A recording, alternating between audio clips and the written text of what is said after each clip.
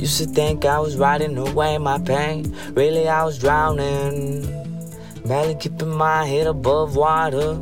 Sharks circling like piranhas. I was in a dark place for a long time. Fake smiles. I wrote down my pain. Tore the pages away. I threw them away. My name is Ronaldo Villeda, and I am your host. This is Not in Isolation, Voices of Youth. Today we'll be talking about solitary confinement, the super predator myth, and California laws Proposition 21 and Proposition 57.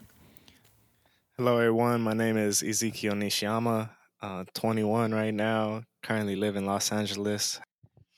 Hi, I'm Elizabeth Calvin, and I'm a senior advocate with Human Rights Watch, and I'm based here in Los Angeles. My name is Jenny Lutz, and I'm an attorney at the Center for Children's Law and Policy, and I'm also the campaign director of Stop Solitary for Kids.